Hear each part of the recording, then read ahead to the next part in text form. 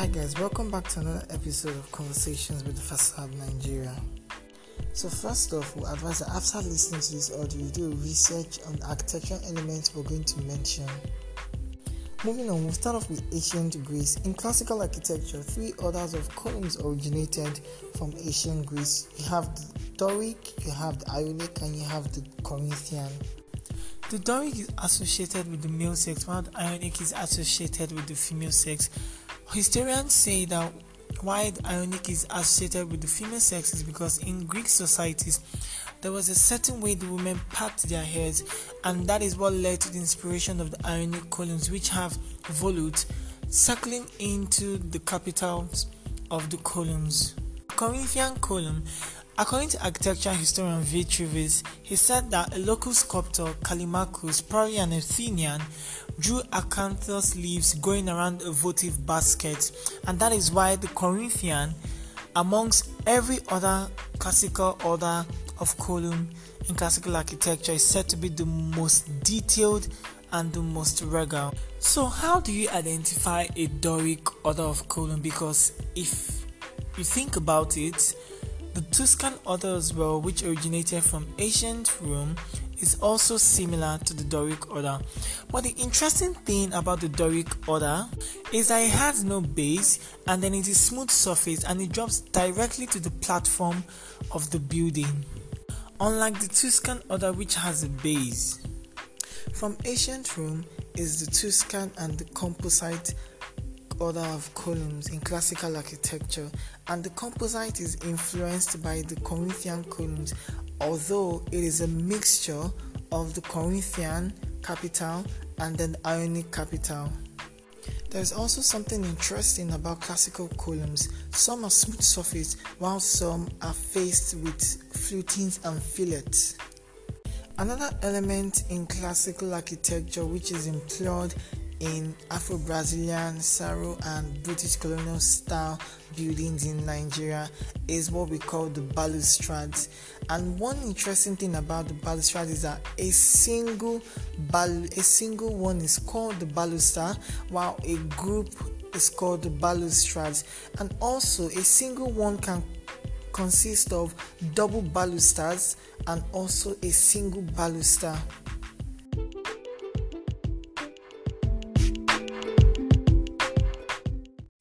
So if you look at a building like the St. George's Hall on Broad Street, it has single balusters which all grouped together are called balustrades. So if you look at the old Secretariat as well, there are double balustrades on the balconies, and then even as a group it's called balustrades. So if you have a group of single balustrades, it's called a balustrade. Also, a group of double balustrades is also called balustrades.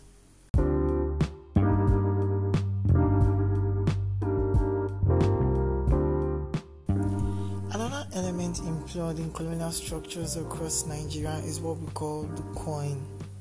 So originally, the coin is also meant to serve as the pillars that serve as a structural element to support the building, but as time went on it became a decorative element as well.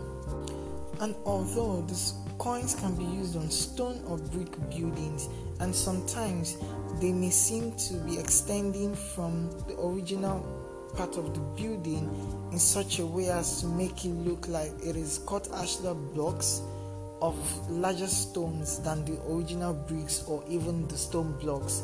And sometimes when the coins are decorative, other building materials can be used, which can be stucco, timber, or any other thing the architect deems fit.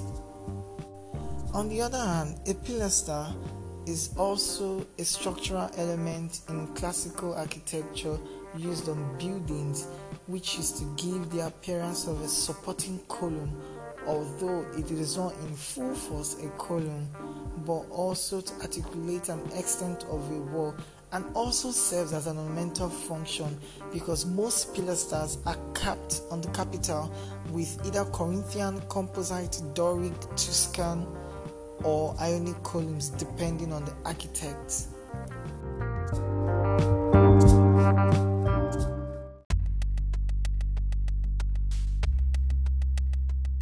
Also, we like grave, which is meant to rest on the capital of columns as a lintel or beam, but on the other hand, some architects make use of it on doors as well, which is also supporting the columns as well of the doorways, depending on the design of the doorway. One of the most important parts of classical elements in classical architecture is what we call the entablature, and is basically called the superstructure of moldings which lies horizontally above the columns resting on their capitals. They are a major element in classical architecture, and they are usually divided into different parts which we're going to talk about. Why we call the entablature the superstructure is because although it is divided into three parts, there are grandchildren under these three parts as well. And then you have the cornice, the frieze, and the architrave, which are the three parts. And under the architrave, you have the gutte. Under the frieze, you have the metope, the triglyph. Under the cornice, you have the mutrals, the corona, the cima.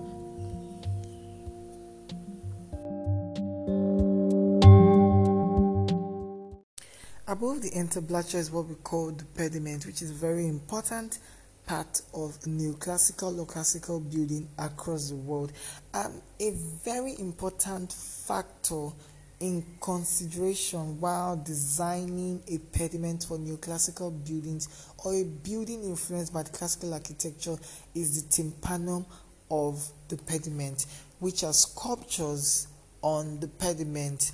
Although some buildings resolve to not using sculptures on the pediment and leave it plain. Another aspect of the pediment is also what we call the acroteron, which is at the extreme end of the pediment as a decorative feature as well. Also, the tympanum, the sculptures on the tympanum are decorative elements as well. Now let's go back to the column. There are some parts of the column that are actually very important. You have on the capital, you have the abacus, you have the echinus, and you have the necking. So the necking is very important in the form of the Doric and the Tuscan order for the fact that it is like a ribbon neck, a ribbon tied around the neck, or a like necklace basically. So that's why it's called the necking. And the main column, it can also be referred to as the shaft, while at the bottom of the column you have the stylobate, you have the stereobate, and you have the base as well, depending on the classical order.